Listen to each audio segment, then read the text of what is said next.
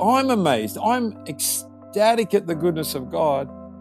And I said, would you like to know the one that healed you? Because he's here right now. Jesus is here. And they all said yes, and they all gave their lives to Jesus. This is The Unseen Story, first-hand accounts that reveal God's love and power in the lives of His children. What God has done for our storytellers, He lives to do for you. The Unseen Story is a nonprofit that relies on financial support from listeners like you. Please visit our website, theunseenstory.org, to find out how you can partner with us today. Have you ever wanted to pray for someone but didn't? Praying for others can be awkward. Our fear of failure often stops us in our tracks versus the motivation of loving God and loving others pushing us forward. Dave shares how he walks in obedience versus fear in today's episode, Radical Faith. Hey everyone, this is Dave Harvey, and I am a pastor at Bethel Church in Redding, California. My lovely wife, Taff, and I have the honor of running the Bethel Leaders Network, which is a fun global group of leaders that are pursuing heaven on earth right now.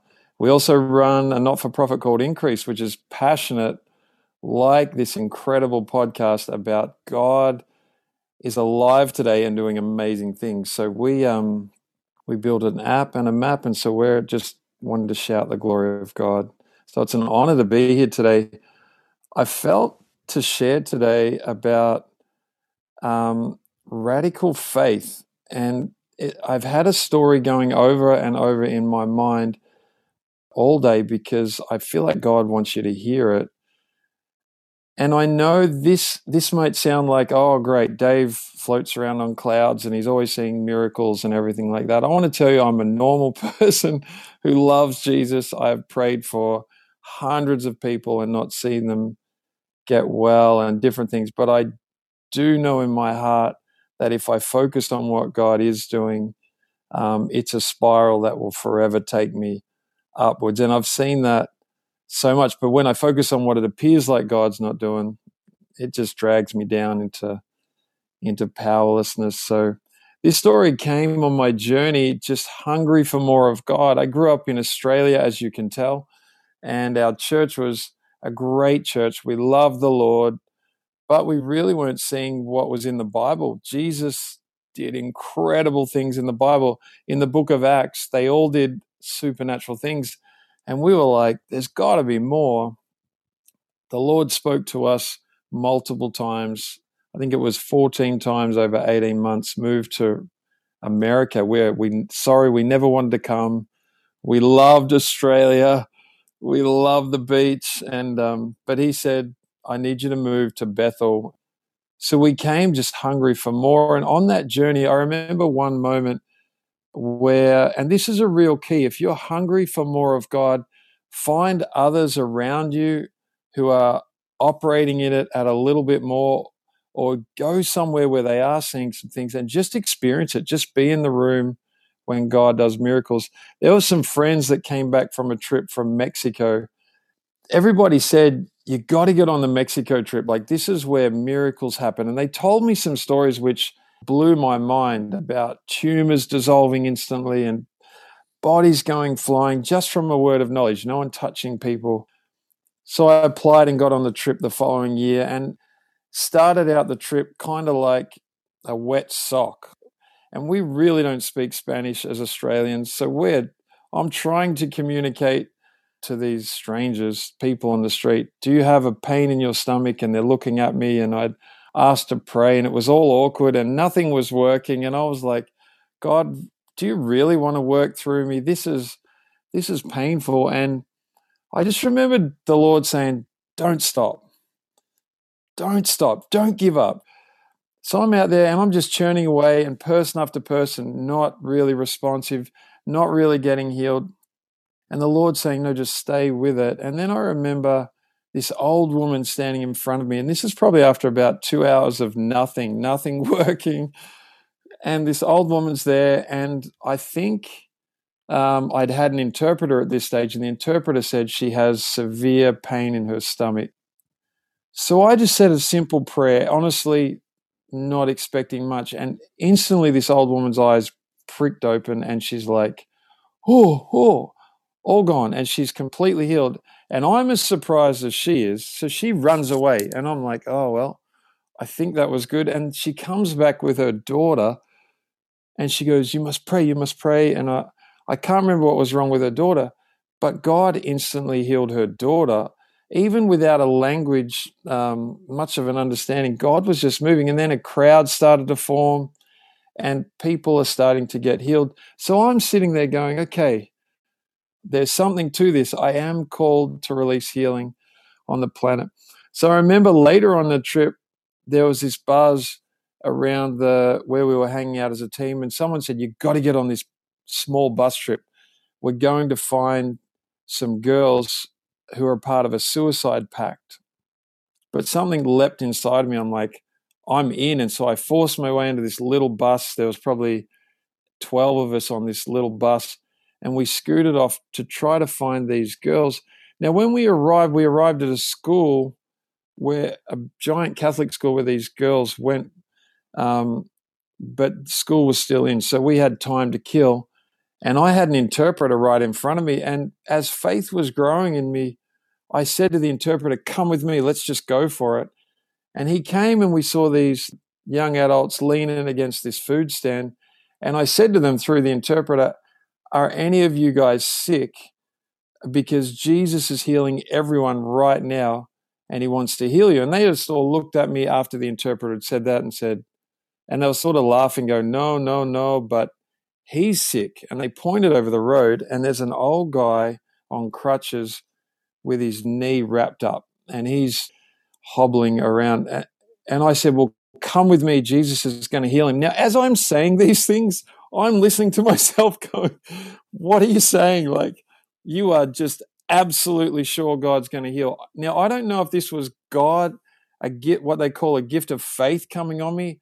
To this day, I don't know. But all I know is when I listen and I obey with radical faith, these stories become normal. And you'll hear that in a second. So we go across the road with these. There was 4 of them, actually, 4 guys. We come across and I say to the man, can we pray for you? Jesus is healing everybody right now.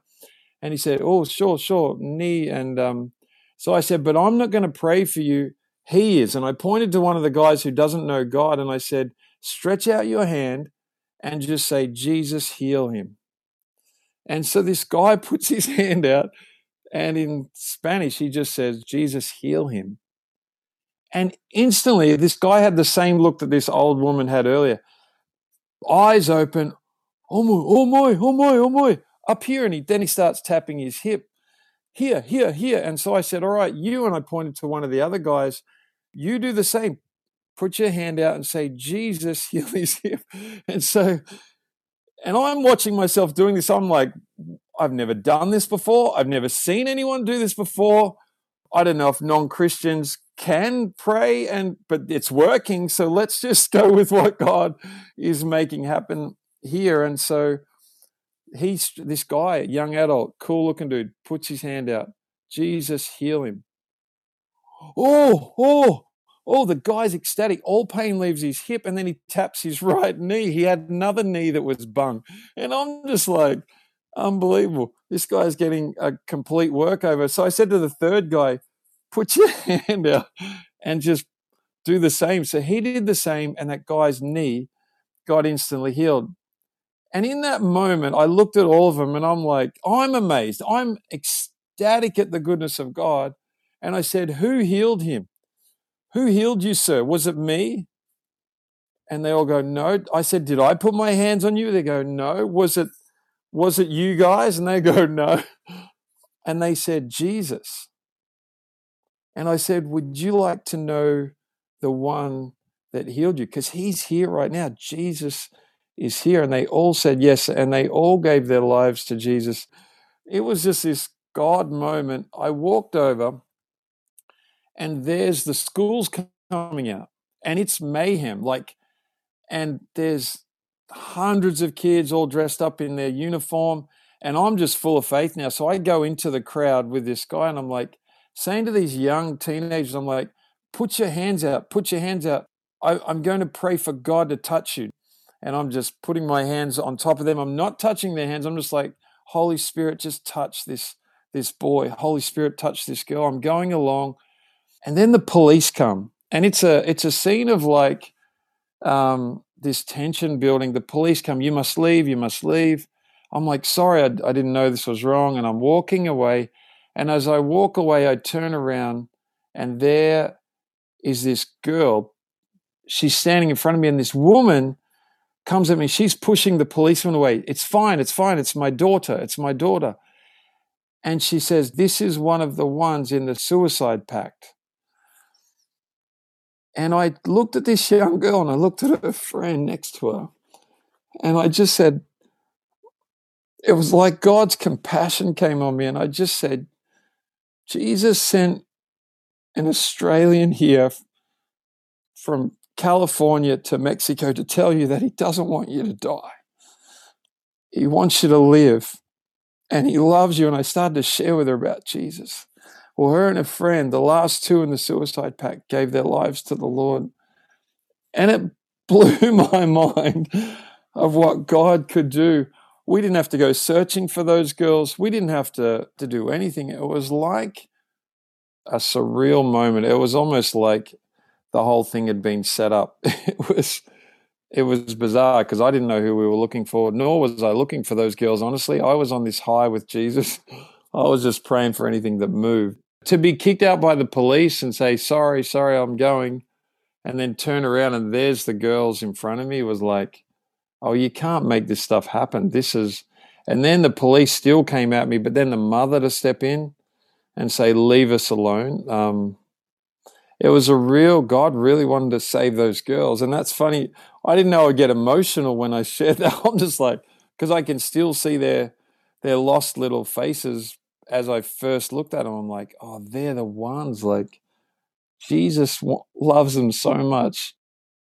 When you step out in faith and radical obedience with God, he can do anything. Like, he can move mountains. And that story hit me between the eyes in a deep way. I come back from Mexico, and I remember then being in the car with my boys and saying to the boys, and we don't do this often, but sometimes we do it.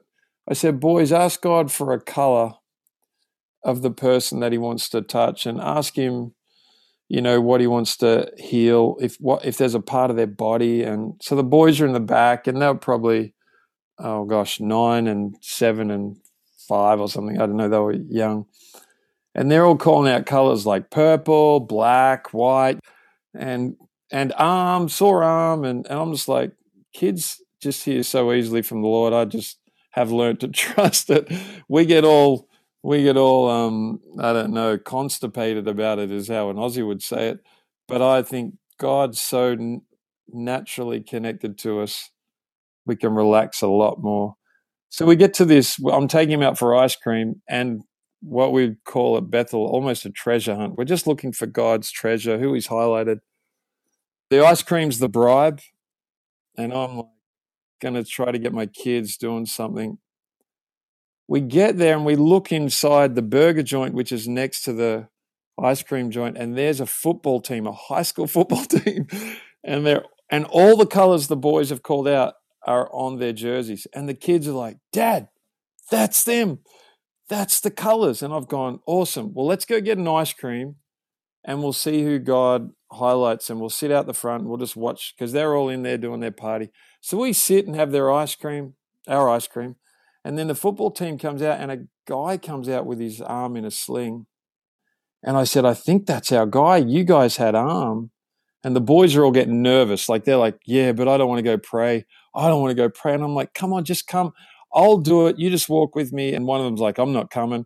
And so I walk over with one of them and I go, hey guys, how you doing? This might sound a little bit strange, but on the way here, we're learning to hear God speak. And our kids asked God if there was someone that he wanted to touch today. And they got the colors of your football jersey, and they got that you had a sore arm. And look, you've got those things. What's going on? He said, I busted my collarbone last week at football. I'm out for 6 weeks. And I said, can I tell you a story of what God's doing right now? And I told him that story from Mexico of the 4 guys who didn't know God and how God instantly healed this old man. And I tell them this story, and I said to one of his buddies, so I want you to put your hand out and pray, and we'll see what God does. And so I said, just put your hand out. And they're all looking at me weird, like, what is this? And some parents are starting to look off. And so he just puts his hand out and he goes, I said, just say Jesus. He says, Jesus, heal him. And then we're just standing there, awkward, awkward silence. And then he goes, I go, test it out. And he starts to like mockingly like do it. And then all of a sudden he gets his arm completely up and his friend starts yelling at him, you couldn't do that before. You couldn't do that before. And his arm is instantly and completely healed. Now I'm ecstatic. The kids are like a little bit nervous and they're quite happy. And I'm sitting there going, oh, God is the God of testimony. And if God's done something once, he wants to do it again. Revelation 19:10, the testimony of Jesus is the spirit of prophecy.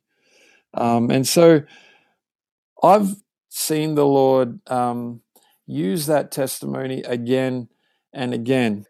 It's almost been like the Lord has wanted to take the focus off of me and get it onto him. And I think that's what I learned through that testimony is God's really big, and he can heal through anyone or anything. So yeah, so we've just seen the Lord step out of our boxes so many times, which has been wonderful. Through that exposure to the community here at Bethel and the school, and then making a lot of mistakes. And still to this day, I've prayed beside people's beds, believing for God to heal them of cancer, and they've gotten better a bit, and then all of a sudden they've died, and those moments, you never forget that. And but you never let it define you. I think the church for too long has used that and tried to find scriptures that back up their failure rather than looking at Jesus, who is our model and our testimony. And if he said, you'll do greater works than me, then just don't worry too much about those times. Let them hurt, but just say, Lord, help, I want more. I want more. Thank you for listening. If you enjoyed today's episode, we think you'll also like Wade's story, a simple prayer of faith, and Ray's story, a vision revealed, a waitress consoled. They'll be linked in the show notes below. We encourage you to ask Holy Spirit what he wants to say to you through this story. We invite you to partner with us through your God-given resources of time, prayer, and finances. Without your sharing, these stories don't spread to those who need them.